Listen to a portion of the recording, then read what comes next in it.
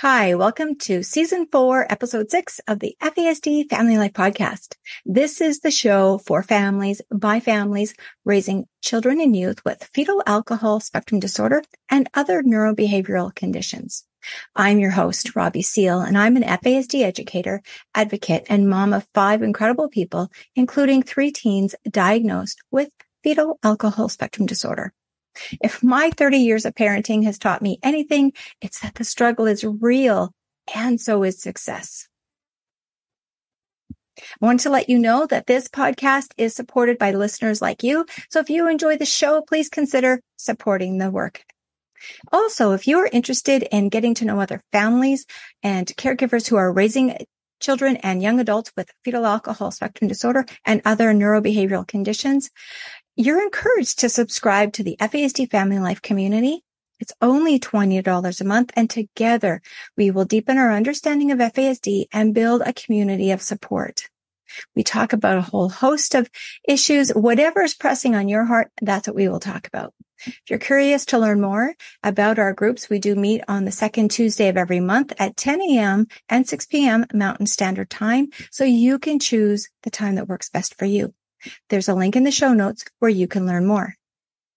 Now, did you catch last week's episode? It blew up all over social media. It was a fantastic episode where I got to speak with Miles Himmelreich, CJ Lutke, and Emily Hargrove, all adults who have FASD, all members of the Adult Leadership Committee of the FASD Changemakers, and the authors of a groundbreaking survey called Lay of the Land, in which they surveyed hundreds of individuals who have FASD, average age of which was 27 years old.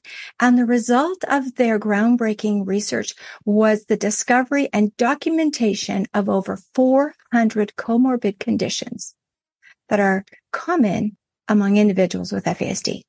It was fascinating.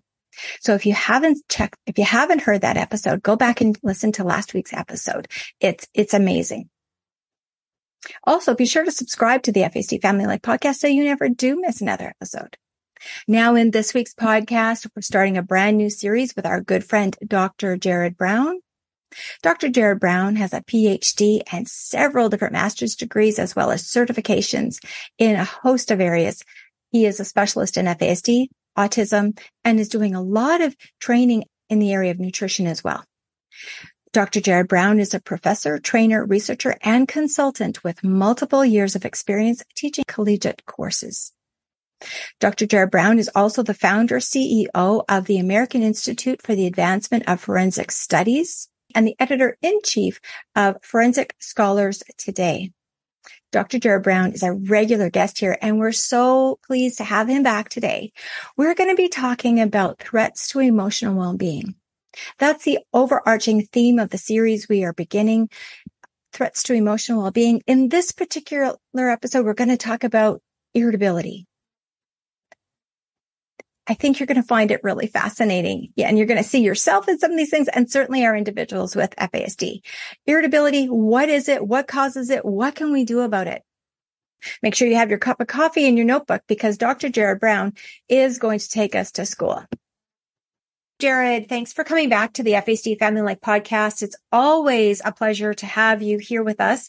I'm excited about this new series we're embarking on. We're going to look at the threats to emotional health. There's many factors there. Jared, would you walk us through that, please? Yeah, you bet, Robbie. Thanks for having me back. This is awesome. I'm looking forward to digging into this series. I've been really focusing a lot of my work this past year, just really digging into what really causes emotional distress and all the threats to our emotional health, but then what can we do to support our emotional health? And today we're going to talk about, obviously, irritability, which is a topic that I think really interconnects with so many things. Who hasn't felt irritable? I mean, some more than others, of course, but there's a lot of threats that we need to be aware of that can impact our emotional health.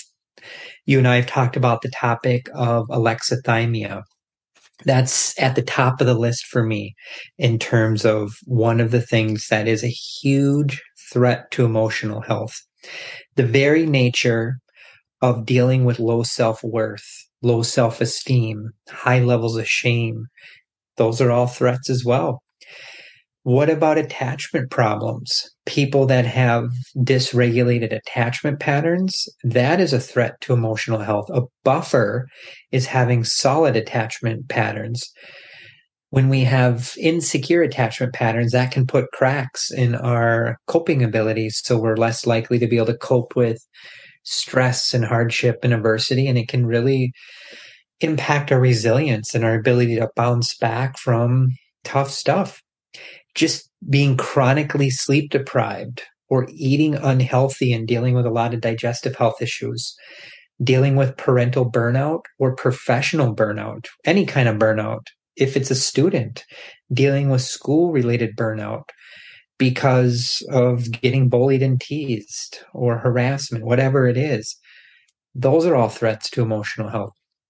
Staring at the screen too late into the evening, without a doubt, for me personally, I can feel the stress building depending on if you're watching some sort of anxiety-provoking news or it's throwing off your circadian rhythms where you stay up too late and now you can't fall asleep and you wake up early and you're groggy the next day, and having too much sugar, too much caffeine, overeating, undereating, chronic worry, low-grade inflammation in the body because of toxic stress exposure or whatever's going on with the person, rumination, sensory problems. All of these things are threats to emotional health. Those are just a few to be aware of. But a lot of times, through my professional lens, when I consult on cases with different groups, the individual that's dealing with a lot of emotional health issues is usually not just dealing with one thing. There's a lot of layers going on. So it's not just one thing. But for today, talking about irritability, I think that's a great starting point because irritability can overlap with all of those things I just mentioned. It is going to be very, very common among people with FASD, any kind of trauma history, really any mental health disorder, neurocognitive impairment, and neuropsychiatric, neurodevelopmental disorder. Irritability is typically higher in those populations compared to people that don't have those diagnoses. The research is pretty clear on that. Robbie, anything you'd add to the threats to emotional health? Just some of the basic things you've seen professionally, or? Well, I was thinking also the frustration that we experience, if we're speaking of this particular population in particular, when we are using our very best parenting, all the skills that we have that's been passed down to us from our families or maybe our areas of study, and finding it completely ineffective in modulating our kids' behaviors, in helping them to improve. And our expectations are such that, my gosh, my child is 4 years old. He should be able to by now. My daughter is 15 years old. She should be able to by now. There's that chronic misfit of expectation and actual capacity. And that leads to a lot of frustration. And it's really because it's a misalignment of our expectations and the child's actual capacity. When we're living that chronic sense of frustration and not knowing why our kids are struggling so much, and pursuing maybe answers from the medical field or the mental health field, that can leave us feeling very irritable too when we can't find the answers we're looking for and we're pursuing a diagnosis. And then even if we do get a diagnosis, where do we go from there? That sense of helplessness and hopelessness that sometimes can happen will confound and will certainly present problems and challenges to our emotional health. Absolutely. And you mentioned shoulds. Being aware of should statements, should thinking we should do this, I should have did that better. That might be a problematic reaction that could fuel negative emotionality in some cases. So just one tip to start out with, just really being aware of those should statements. Who hasn't done it? I do it all the time. I should have did this better or that. But have self-kindness, self-compassion. Just cut yourself some slack. Those are things that can help. Negative emotionality, I would say, is kind of like that umbrella term. Under that, you're going to have irritability. When someone's dealing with a lot of negative emotionality, Irritability is a driver of that, or it could be one of the core mechanisms at play.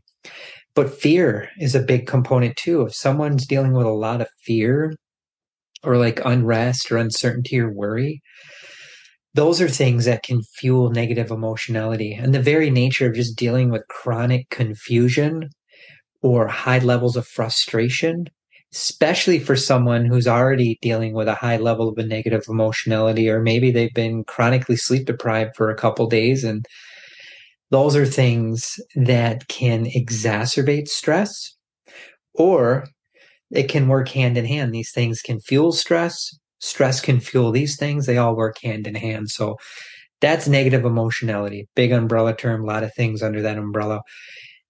Before COVID, this is an issue, obviously, if we're looking at this through an FASD lens during the era of COVID, for a lot of families, this has been amplified. So take that into account. When we think of irritability in general, what does that term mean? We're all irritable probably on some level, some people more than others. But are we really touchy in terms of we have really thin skin and things just frustrate us? Someone gives us a bad look. Does that have a tendency to ruin our day? Or just something minor is out of place and we become very frustrated. We're all born a certain temperament. Some people are really easygoing, go with the flow and let things go. Some people may not let things go and hang on to it and think about it over and over and over again. We're all wired different. Low frustration tolerance would be a component of irritability. Being really annoyed, easily annoyed, like you forget your keys or you're running 5 minutes behind. How do you handle that? Does that now ruin the next several hours of your day, or can you cut yourself slack and let it go? I've seen it go both ways. Irritability sometimes can be a driver for full-blown rage attacks. I've seen that. Sometimes irritability is just irritability and it never gets to the point of someone yelling, screaming, throwing things, having temper outburst, or worst case scenario, engaging in violent behavior. I kind of see it as a spectrum. Low grade irritability, very normal. High grade irritability could be all the way to the point of like rage control issues, and then everything in between. It can manifest depending on the person. And if we look at this through like a neurodevelopmental disorder, it can really manifest in temper tantrums. I've seen this with cases I've consulted on, even if it's not a child. It could be an adult or teenager that maybe has a neurodevelopmental disorder. And irritability could trigger full-blown like developmental regression temper tantrum where it looks like the person is like a 3-year-old or acting like a 3-year-old. Sometimes it could be a factor in self-injurious behavior. So if someone engages in like headbanging or cutting or burning or scratching their skin or things that are trying to hurt themselves, irritability could be a huge factor. Being aware of how it could really trigger like full-blown, like severe mood dysregulation issues. And adjustment problems can absolutely be a factor with irritability. Adjustment at home, in the school, on the playground, at the job. If things don't go the way that person was hoping and something changes at the last second, that is a trigger I've seen several times on cases I've consulted on. Robbie, any thoughts? Yeah, like again, get out of my kitchen, Jared. I mean, talking about, for all of us raising children and youth and maybe living with adults who have fetal alcohol spectrum disorder, we're talking about temper tantrums. We are all very familiar with that. And we sometimes attribute that to overwhelm. And often we see that. It's interesting. You talked about adjustment problems. That's a hallmark of FASD, is that trouble transitioning from one activity to another, particularly if it's a preferred activity to a non-preferred activity. Also, difficulty with adjusting our thinking patterns, very rigid thinking. And so when we are asking or prompting our person who has FASD to to slightly shift what they're thinking or to move from a preferred activity to another, or we just simply say no to them. I mean, most of us have learned not to say no or to say no very creatively, because when confronted with a no, when asked to shift, our kids get very reactive and will regress and have that temper tantrum in some cases. And so we attribute that to that neurodevelopmental disorder. And you're saying that in addition to, or as part of that, irritability can be part of that. Absolutely. And if you really study the FASD literature, it does talk about irritability. Absolutely. A lot of reasons for that. But one of the things you mentioned without saying the word is cognitive inflexibility problems, which I know we're going to talk about in our future episode talking about executive dysfunction. That's when people just get stuck and they're not adaptable, they're not flexible, and that can trickle down into rumination, kind of almost looking like someone who's very stubborn and it's their way or the highway. This can really impact their resilience, their ability to bounce back from tough stuff. It can throw off their adaptive functioning, which we know adaptive functioning is a core issue in people with FASD anyway. And you throw irritability in there and the cognitive inflexibility, they will struggle with adaptability. And to be successful in life, it is so important to be adaptable, flexible. Change happens all the time. Uncertainty in the era of COVID has really amplified that. And if you look at some of the research, like school literature or vocational literature, people who excel in those settings a lot of times are the ones who are very adaptable and flexible and resilient. And it doesn't always have to be their way or the highway. They're more likely to get pay raises. They're more likely to advance. They're more likely to be liked by their coworkers or classmates. So those are just a few things to think about that triggered me with what you said, Robbie. And let's come back to adolescence as well. Adolescence, even in a neurotypical person, is a time of increased irritability. Yes. Can you just share with us a little bit there why? I think that will be helpful for us to understand as parents and caregivers who are raising teenagers. It's such a challenging time. We might remember ourselves. I remember being very irritable, and I'm not an irritable person, but as an adolescent, I sure was. Let's talk about that for a moment. Hormonal changes, big factor comes to mind. The way we eat, the things we do, who we associate with, our sleep patterns are ever evolving and changing. I talk about the HPA axis a lot, the hypothalamus pituitary adrenal axis. I think we did a segment on that a while ago. If we're looking at that just through an FASD lens, we know that prenatal alcohol exposure can disrupt that axis. And if that axis is off, it can really throw off our hormones in our body. And really think of the HPA axis as a hormone regulator. It's part of our endocrine system. It communicates and works hand in hand with the prefrontal cortex, the vagus nerve, the gut. So the interconnectedness between kind of that gut brain health connection as well. Those are a few things that can throw things off. But there are so many things that can impact irritability or make it worse or better. Any kind of stress, toxic stress, all the stress people have experienced these past few years with COVID, the uncertainty, the worry, the fear, the change, being home, doing online things versus face-to-face. In the era of COVID, the research is showing too that people have put on weight more. People are on the screen more. They may be getting less exercise. There's some evidence to support the fact they may be eating more processed foods, more fast food, more sugar products. If they're also dealing with any kind of co-occurring alcohol problems or tobacco or caffeine, all these things can play hand in hand. And again, any kind of stress can lead to more irritability. But if we were just looking at the impact that prenatal alcohol exposure has on the developing brain in utero, and then that child is born, sleep is usually off. Most people with FASD have attachment problems. everyone with FASD has executive functioning impairments. A very high percentage are dealing with like hypersensitivity to certain kinds of like stimulant, like sensory processing issues. Maybe they're more kind of reactive to light or temperature. There's a one study I'm aware of in the FASD literature that talks about this population may be more prone to olfactory deficits, so they may be more sensitive to like cologne or perfume or cigarette smoke.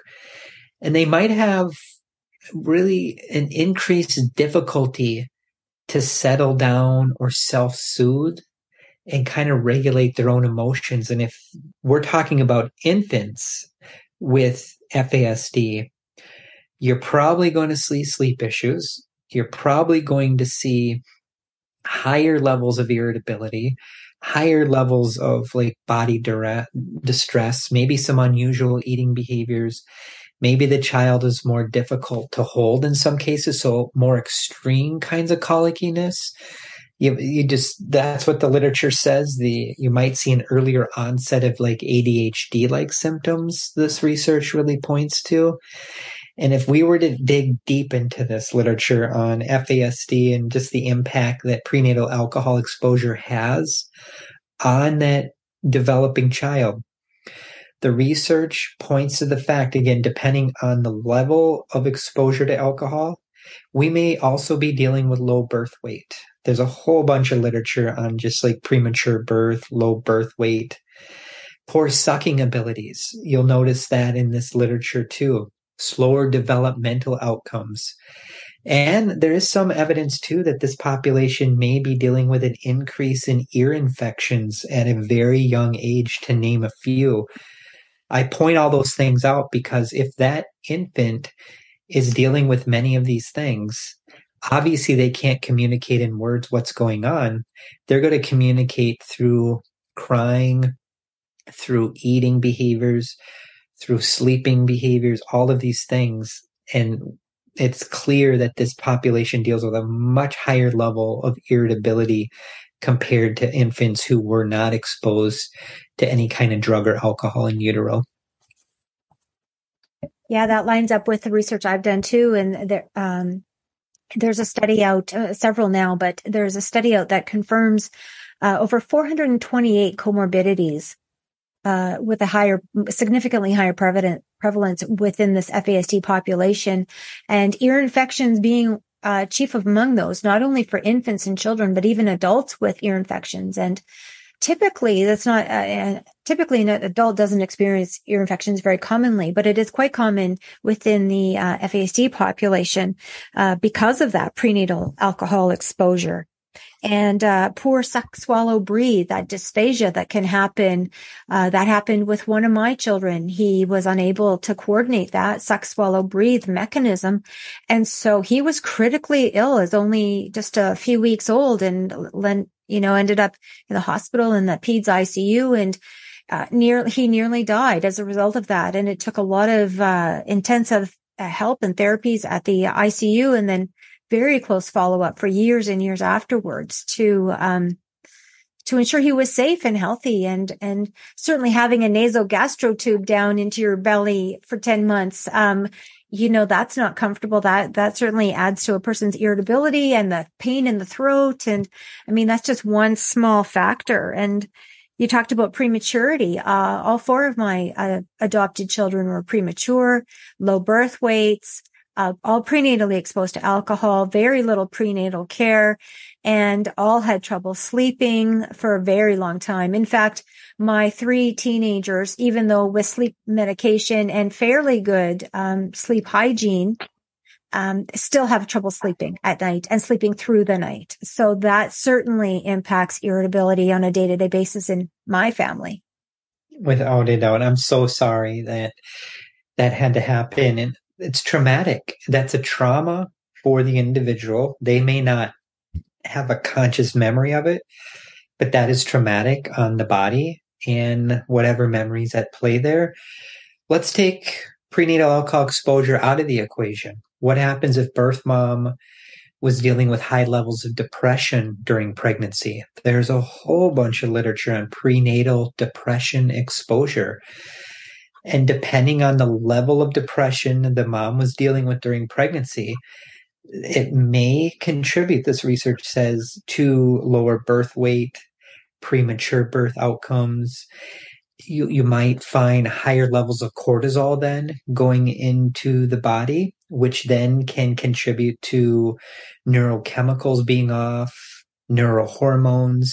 And interestingly, too, if we look at this literature and we're talking about infants who are now raised by a mother who's dealing with high levels of, let's say, untreated depression, that infant may have greater physiological reactivity. So they may have elevated heart rates, which then can trickle down into more difficult temperament, which then if that infant is dealing with all of this, you can about imagine what's going on. Higher levels of irritability. They're not going to be sleeping well. All of these things go hand in hand. What happens if mom during pregnancy was just smoking cigarettes? There's a whole bunch of literature on prenatal tobacco exposure as well. Irritability is much more common among kids who've been exposed to tobacco in utero. What happens if we're just talking about attachment problems again? Higher levels of irritability have been reported among kids with attachment problems. I'm starting to dig a lot deeper into the world of pollution because this topic is coming up more and more all the time. And I've actually come across several articles that talk about prenatal exposure to environmental pollutants. And kids who are exposed to like neurotoxins or pollutants in utero have been shown to have higher levels of irritability compared to kids who weren't exposed. So maybe it's a mom living near a factory or living in poverty or homelessness situations, and they're exposed to lots of environmental contaminants and pollutants. Huge thing to think about. I think it's also important, too, to consider the fact that the very nature of just dealing with executive functioning impairments or any kind of prefrontal cortex damage has been associated with tons of different deficits, including higher levels of irritability.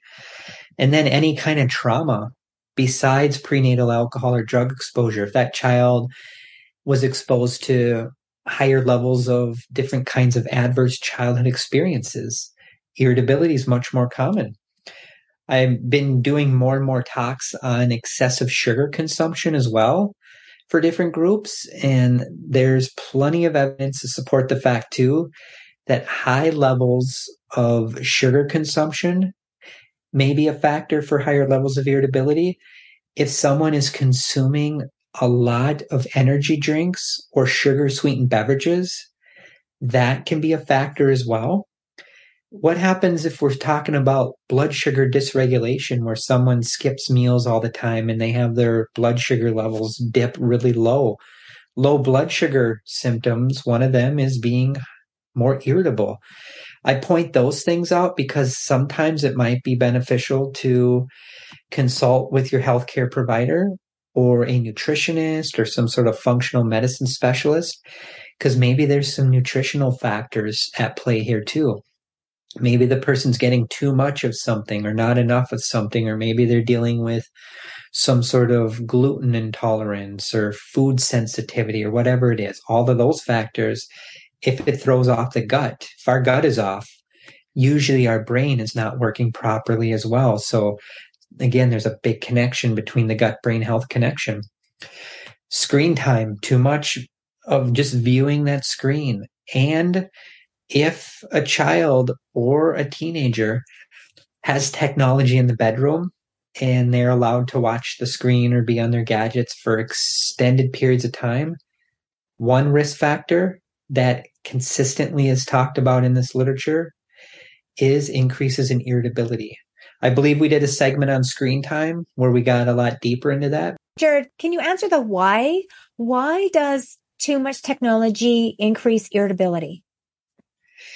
You bet. So when we watch the screen too much, sometimes that can throw off our sleep. So again, if we're not sleeping, we're probably more prone to being irritable. Yeah. When we're looking at the screen all that light's coming in through our eyes, and then our brain is saying stay up longer, and it's producing less melatonin in some cases. So then if we have less melatonin going on it, then that can get in the way of sleep. If we're watching something really triggering or scary or anxiety provoking, that anxiety and stress at night may produce more cortisol, and cortisol keeps us up and more alert. There is some evidence too that kids or adults who watch a ton of like screen time may be more likely to also be like drinking a pop or eating something unhealthy. So they're snacking on sugary things or things that aren't good for them. So now we have just unhealthy eating habits. And then another factor is if you're on the screen so much, are you not getting up and moving around and getting good circulation? And if you're living a sedentary lifestyle, that's been linked to a whole host of physical, emotional, and behavioral health issues, to name a few. Gotcha. Thank you very much. Absolutely. So again, anything we do that is a threat to our emotional health can obviously contribute to more irritability. So we really want to be aware of just taking care of our overall health, getting good sleep. Maybe again, it's talking to a nutritionist, keeping our stress levels more manageable, and the very nature of just dealing with lots of conflict or even unresolved conflict. Irritability is a factor in some of these cases as well. Before I move into just some basic tips and interventions, Robbie, anything else you want me to cover? Anything you want to add from your standpoint?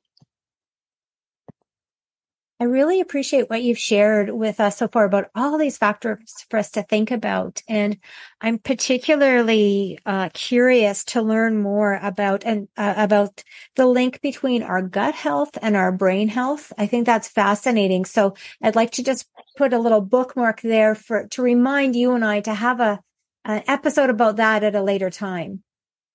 Definitely. So gut brain health connection, being aware of gut microbiome would be something you guys would want to be aware of. Just the term dysbiosis. The majority of our serotonin is produced in our gut. People are surprised to learn that. And again, if our gut is off, our gut microbiome is off, there's been several studies that have looked at that within the context of irritable bowel syndrome, certain kinds of allergies, mood disorders, type 2 diabetes. The list goes on and on and on. So definitely love to revisit that at some point in the future. Also, I've got a quick question too before we move on to tips and tricks, because we do really need to get there. But what is it about that poorly developed HPA axis, the poor executive functioning, and all that's going on in that person, and irritability and craving sugar, seeking sugar and carbs? What's happening there in the body? Why do we do that when we're stressed out? Why do we crave sugar? Neurochemicals are off. Neurohormones are off. Serotonin can be off. Dopamine can be off. That may trigger more craving. If we're depressed, and a lot of times depression is not too far away when we're dealing with a lot of HPA axis dysfunction, or people that have executive functioning impairments may be more likely to be dealing with depression. So when our mood really dips and low and low and low, sometimes our bodies just crave more sugar. And then if we're not sleeping, another factor. Sometimes it could be a learned behavior where if we're in a home and everyone else around us is eating really unhealthy, we may be more likely. If we are constantly needing a pick-me-up, some people think, let's go have a ton of sugar or a big bottle of pop and let's get a bunch of caffeine and energy drinks going as well. That may give them a little pick-me-up for a little bit, but then it can absolutely crash them. And then the cycle continues over and over and over again. In the adverse childhood experiences literature, people with high levels of trauma may be more likely to engage in stress eating and have problematic kind of relationships with food in some cases. It's not always going to be the case. And when we talk about the gut brain health connection in a future episode, I'll dig into a couple neurohormones called ghrelin and leptin and why that plays into this as well. So there's a lot of things to think about, but those would be just a few teasers for your audience to maybe dig into, and send us some more questions. We can dig a lot deeper into that topic. Thank you, Jared. You're welcome. All right. Tips and tricks. What are we doing? A lot of things we can do. I pointed out kind of some of the tough stuff that may be contributing to this. So flip that. If someone is not sleeping well, get better sleep. If someone's on the screen way too much, reduce screen time. If someone's dealing with a lot of stress, worry, anxiety, fear, address that. How do we address that? Obviously, seeking support and services from trusted people. Maybe it's finding a good therapist, talking to your doctor. Maybe it's working with a nutritionist.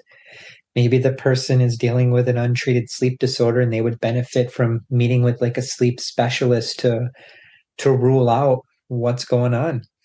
Looking at any psychological distress this person's dealing with. So again, irritability is a driver for a lot of this, but if they're dealing with some unmanageable anger and they're just really angry, maybe they benefit from working with someone who understands that and what's driving the anger. The anger is usually, this is my own opinion, just kind of the branch or the leaf of the problem.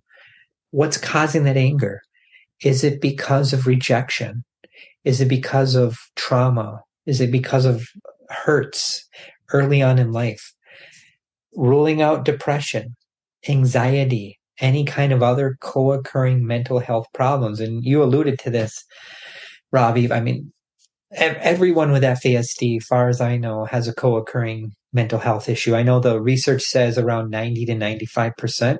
I've yet to meet someone with FASD who has not had something else going on besides the FASD. Is it depression? Is it anxiety? Is it sleep? Is it attachment problems? Is it a drug and alcohol problem? Whatever it is, rule out the comorbidities and really start tackling that.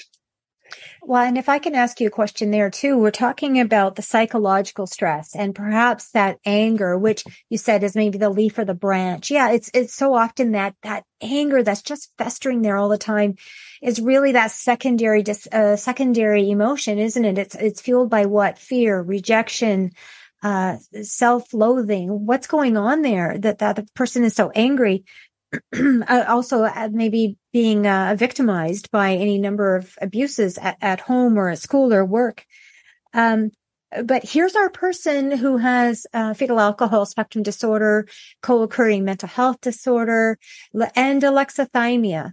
How then, Jared, do we peel this onion and get to what's really in there when, I can hear my son's voice in my mind going, I don't know. Stop talking. Because that's his response. Like he really legit doesn't know. And then to ask him a question at the developmental stage he's at right now, he just shuts down. Yeah. What's the onion? How do we peel that onion back? This is my own opinion. Just you got to take your time, being kind and calm, patient and curious. It may take a long time to develop trust with that person. Because most people with FASD are going to be dealing with some attachment issues. They've already had prenatal trauma from the alcohol. Is there any early childhood trauma, even abandonment or neglect? Well, sure. Let's talk about that. Like I'll talk about him in this circumstance because he's probably one of millions. So the people who are listening are going to relate to this. His birth mother was in acute addiction and homelessness during that gestational period. So the amount of trauma and stress that she was under is incalculable, and that's going to affect his brain and his body as he grows and develops in the womb. Exposed to polytoxins, of course, the stress, the meth, the alcohol, the homelessness, the violence, all of this stuff was his prenatal experience. And then there's a spontaneous delivery. Wonderful. Happened in the hospital. Wonderful. There was no prenatal care. But there's this birth that happens. And then he is he's very small. He's preterm. He's in this little, bassinet, and quickly realized, my gosh, he needs oxygen. So now he's not getting a lot of human touch. This brand new neonate, and he's not getting a lot of human touch because now he has to have oxygen and he has to have nasal gastro feeding. His mom is trying to come and visit. His birth mom is trying to come and visit, but she's in addiction and she's a wreck. His external family are distraught, as you are when you have a grandchild born to a woman who's in addiction. You're distraught. So this is the emotional scene that my darling son was born into. 6 days later, I'm his mom through a kinship a placement. And so I'm there visiting him at the hospital. And fortunately, his pediatrician orders cuddle care. So he is at this point getting some cuddles from volunteers, from his birth mom when she can come, his biological grandmother, aunties, and myself, lots of cuddles. He comes home now. So there's an attachment break there. He's no longer with his birth mom, even though that's the body he knew and grew up in the heartbeat. And then he's put into this sterile, hard container. Then there's cuddles. Then he comes home to our home, different smells, different sounds, different temperament. And then, as I said to you, 6 weeks on, he's critically ill and rushed back to the hospital, put back on oxygen and put back on nasal gastro feeding. And there we are for a month. And this is only the first 2 months of this boy's life. Talk about ACEs.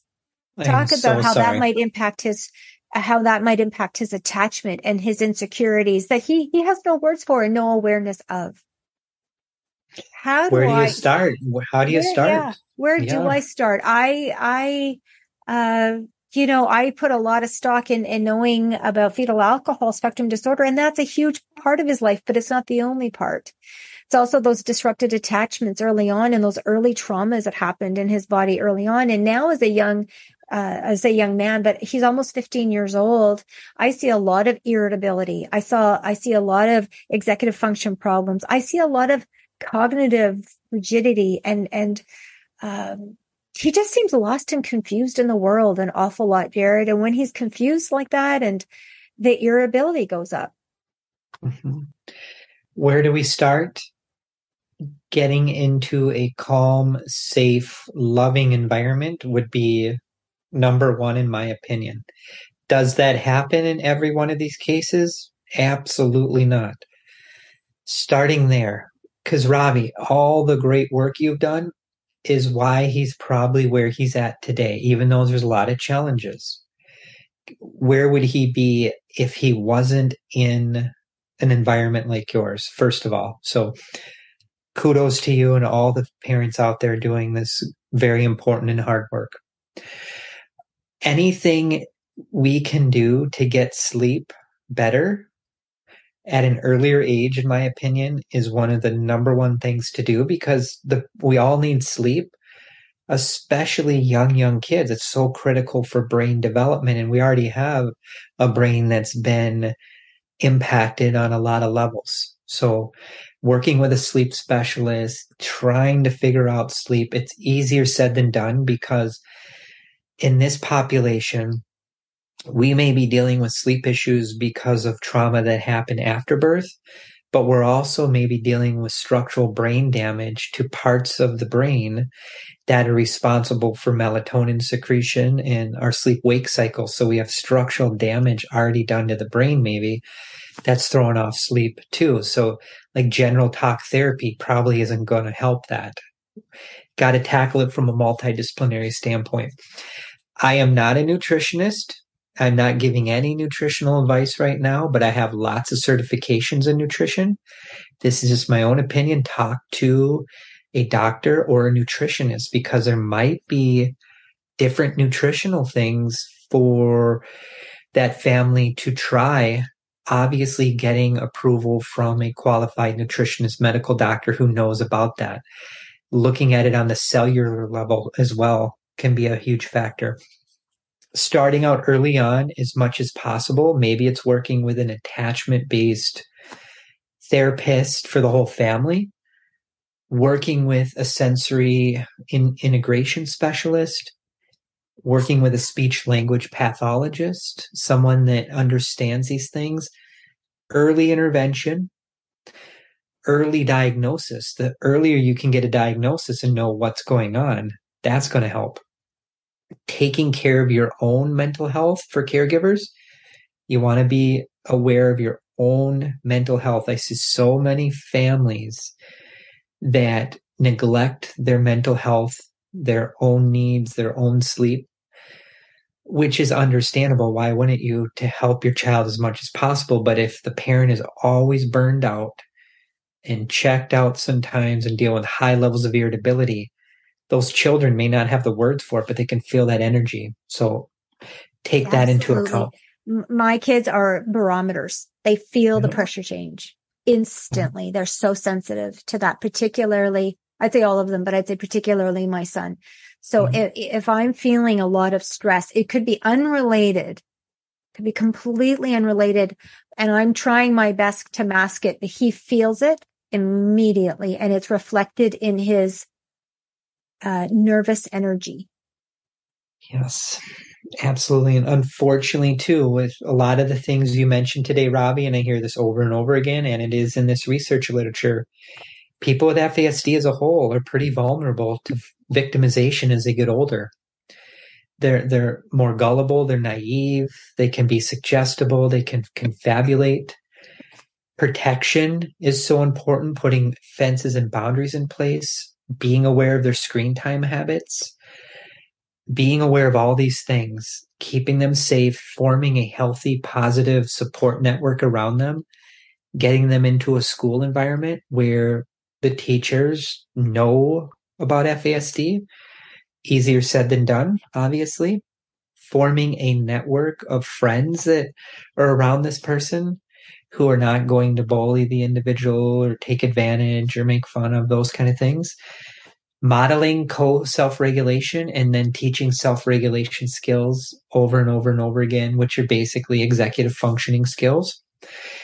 When we talk about all these things too, and this high stress, irritability, the HPA axis, the gut, a lot of times, obviously our nervous system may not be working properly. So anything we can do to help kind of regulate our nervous system can be a good thing. Million things to try for that. Mindfulness has been shown to be helpful. Neurofeedback or biofeedback might be something. And there's actually a handful of studies that look at maybe using neurofeedback for people with FASD. It's been used with numerous populations. If I can park there for a moment, I had a parent write to me and ask me about if I had any experience with neurofeedback for myself, for my children, or professionally, and what I thought of that. I don't have any experience with it, Jared. So I'm interested that you brought that up. So you're suggesting that some of the research literature is saying that biofeedback can be effective and helpful for helping regulate the nervous system. Definitely looking into neurofeedback, maybe consulting with a neurofeedback specialist. But there's tons of studies on neurofeedback with multiple populations, including ADHD, autism, and there are a handful on FASD, not a ton, but there's some out there. Thank you. Maybe it's working with an art-based therapist. Maybe it's someone that does like sand tray work or creative kinds of work. Any kind of like progressive muscle relaxation, deep breathing work, those kind of things can be helpful for calming that nervous system down. Yoga's been shown to be helpful. Even crocheting or knitting or doing Tai Chi, or even looking at some of the literature on crossword puzzles and the benefits it has for mental health. There's a lot out there. People are surprised. I'm curious. Why is okay, so I'm a crocheter and a very poor knitter. And I like doing little like brain puzzles on my phone. Why does that make me feel good, Jared? Why do I like that? Maybe it's like bilateral stimulation of the brain. It gets you out of one part of the brain into the other. It can help people focus, actually, for some people. You ever been in a meeting back in the day where you see someone never making eye contact, but they're always knitting? Yeah. Sometimes that helps the brain take in more information for some people. Now, does this work for someone with FASD per se? I don't know. I'm not aware of research that's looked at that specifically. But what are the side effects for trying those things? nothing bad's going to happen if Yeah, you like yeah. try to do a crossword puzzle, other than maybe they get frustrated and give up. But there are clients and cases I've consulted on where the person who's an adult with FASD loves crossword puzzles, loves doing things with their hands or gardening or different things, just individualizing it, finding what their hobbies, skills, interests are too, and engaging that. Well, that makes sense because we often say that people with FASD tend to really do better with hands-on learning. Yes. And so this is where like hands-on learning academically, but also in life. And so this is where handicrafts, painting, model work is this, or even crossword puzzles, word searches. It's this bilateral stimulation. And so what we mean by that is stimulating both sides of the body, both sides of the brain. Yes, absolutely. And just going for a walk. Well, and that's it too. Yeah. Yeah, those kind of things. I mean, just a lot of this stuff is common sense stuff, but how many of us truly practice this on a day-to-day basis? And again, a lot of these things I'm saying too, there's not one professional who can do all this. It's usually, again, forming a multidisciplinary team of professionals. Preferably, it would be great if every one of those professionals understands FASD at a very advanced level. In all practicality, that's not going to happen. At least I've never heard of that. But if they're willing to learn and get feedback, or maybe it's working with a consultant who understands FASD and is kind of the bridge for the whole team, and the team's talking, communicating, developing an FASD informed goal plan, using developmentally and emotionally really supported approaches rather than taking into account that maybe this is a 16-year-old, but they function as a 9 or 10 or 12-year-old. We need to really take into account how they truly function.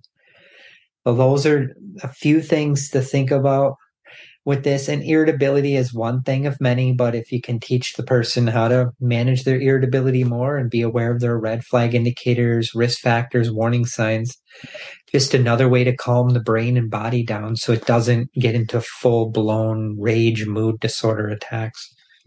And I think we've talked about this before. It's important for us as parents, and I know we're worn out, right? If our kids aren't sleeping, we're not sleeping. If our kids are feeling irritable and restless, we usually get the brunt of that. It kind of goes with the territory. But it's important for all of us to remember the acronym QTIP.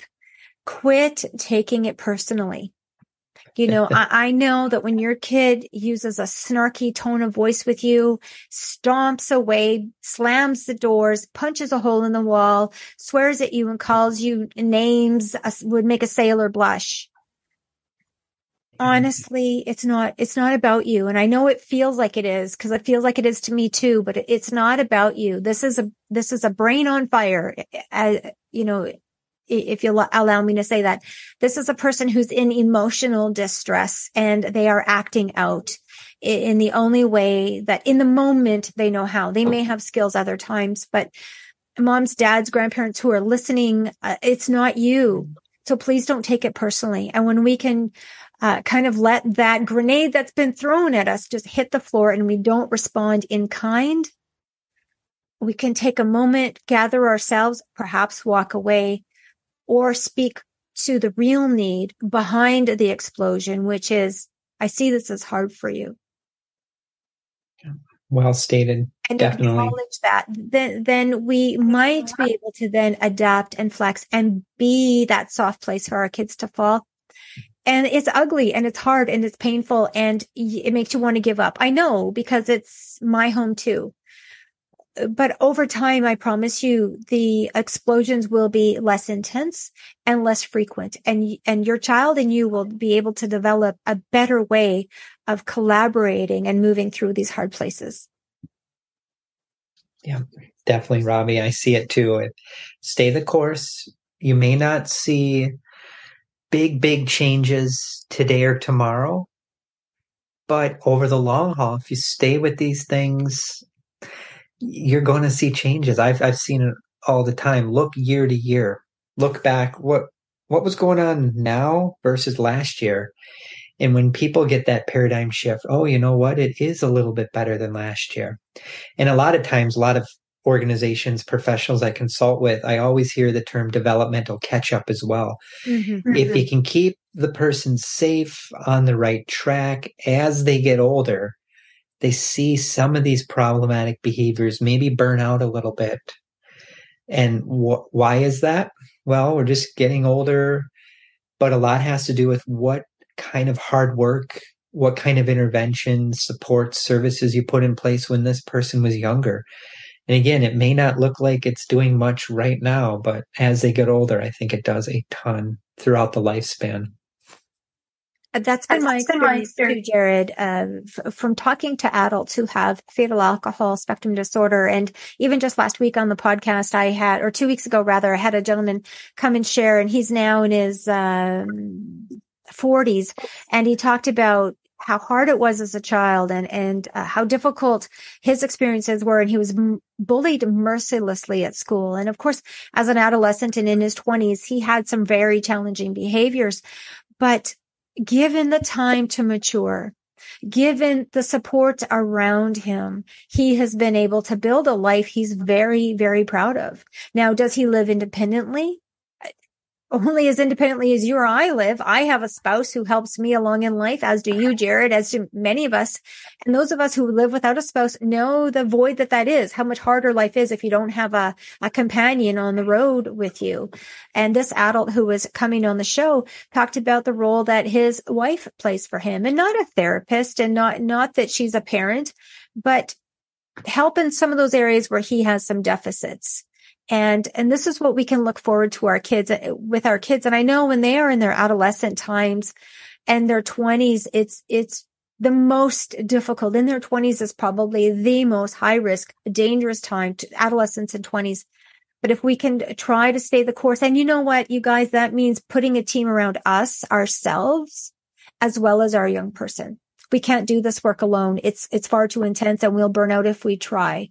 And so this is where Jared Brown is a wonderful resource to come to the show and share his expertise with us. And the podcast is a resource, and there's many, I hope, in your community. And if you don't know of any, write to me and write to Jared, and we will try to share other resources and possibilities with you so you can build your network, because we all need a network of support around us to do this very difficult and I'd say holy work. Well stated, Robbie. Thank you for sharing that. Jared, thanks for being with us today. This has been a fantastic conversation. So much for us to think about when it comes to irritability. There's some really just fundamental factors why our people might be irritable. First of all, from their brain differences, their body differences, their body working differently, hormones being different, maybe racing heart rates, difficulty with digestion and gut health, and biochemistry and neurochemistry being off.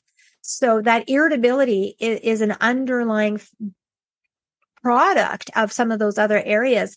So let us then, as parents, not to be reactive to that. Rather, let's be responsive. And I like what you said, curious.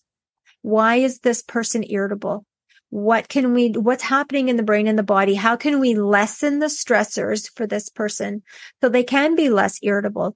And when a person is less irritable, their brain can calm down, and it's like their thinking brain. If I want to use that kind of model, thinking brain comes online, and we're better able to communicate and do some collaborative work to address some of the things that are causing stress. And while our kids are young, it's a lot of this is the big people work. This is the work of the parents, the physicians, the psychologists, the teachers, to do the work around this child, to bring calm and very bespoke interventions to meet this child where they are.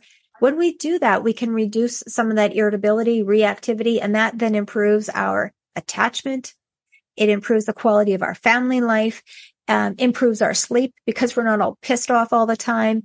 And and when we do those things, it improves the outcomes for our loved ones with FASD over the long haul. Yeah, with a lot of great wisdom there, Robbie. Thank you. And yeah, please feel free to share my contact info with folks. And we dabble in a lot of subtopics today. And I believe in this series, we'll try to take a deeper dive into a lot of these topics. Obviously, we can't tackle 100% of them. Absolutely love to talk about the gut-brain health connection.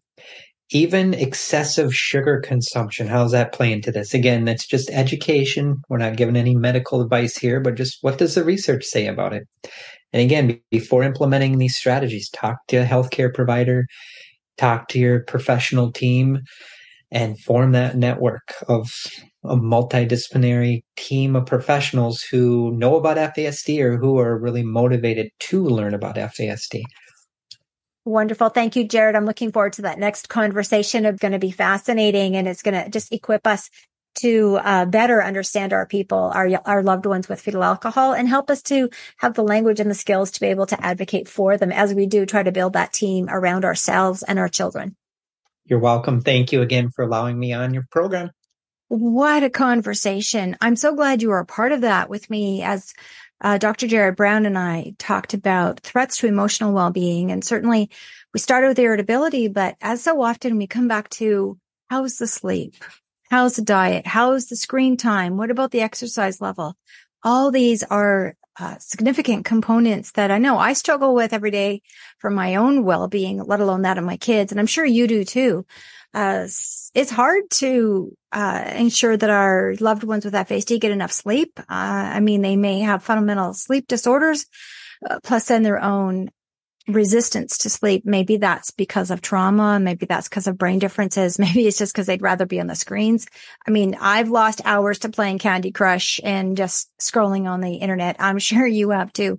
So there was a lot of food for thought there. I wonder what you resonated with and what your takeaway was. I'd love to hear from you. If you have some questions for Dr. Jared Brown, you can write to me at fasdfamilylife@gmail.com, and we can talk about it on a future episode. Also, if you want to look into the work that Dr. Brown is doing, there's a link in the show notes so that you can check out.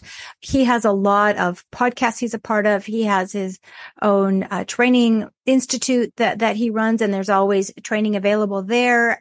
He is available for consultation for a fee as well. So you can reach out to him using the link in the show notes.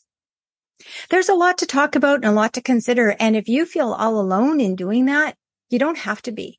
You can join our community called the FASD Family Life Community, where we can dive into these episodes and talk about what we're learning from Dr. Jared Brown and other experts. And we get together once a month. And so you're welcome to do that. And there's a link in the show notes so that you can learn more and you can subscribe to the support group. I'm excited to let you know that in an upcoming episode, as I'm going on a world tour, I'm going to be speaking with the amazing folks at FASD Ireland and the work of advocacy and FASD awareness that they are doing there. That's coming up next week. Also, fascinating study on gut-brain health with FASD that I just stumbled across. Talk about good timing. There is a research project happening in Canada. And so if you are a Canadian resident, your kids, adults are, there is a research project happening for prenatal alcohol and neuroimmunity. Just what Dr. Brown was talking about. We want to learn how health issues faced by adults with FASD may differ from those adults without FASD. And so we are especially interested in whether alcohol impacts the developing gut and how that might lead to long-term health issues. So I'll be talking with the researchers about that on my show in a couple of weeks, and we'll have a link to that study at that time as well. At this point, there is a study happening from UBC, looking for adults with FASD who are 19 years old and older. There's another study out of the U of Calgary looking for children with FASD to participate in this study, looking into the role of gut health and gut-brain connection and how that might be impacted by that prenatal alcohol exposure. So cool that, just as we're learning about this with Dr. Brown, and we're going to dive into it more in our next conversation with the impact of high sugar diets on individuals, all of us, but particularly those with FASD, how that might lead to irritability, but also be a threat to their emotional health. Fascinating stuff coming out from not just Dr. Brown, but also the research world. So I will be bringing that to you very soon as well. So make sure you subscribe so you never miss another episode. If you want to dive deeper in, join the FASD Family Life community. If you have any questions for me, please do write to me at fasdfamilylife@gmail.com. Thank you for spending your time with me. I know it's precious. And until next week, remember, the struggle is real and so is success. I'll speak with you soon.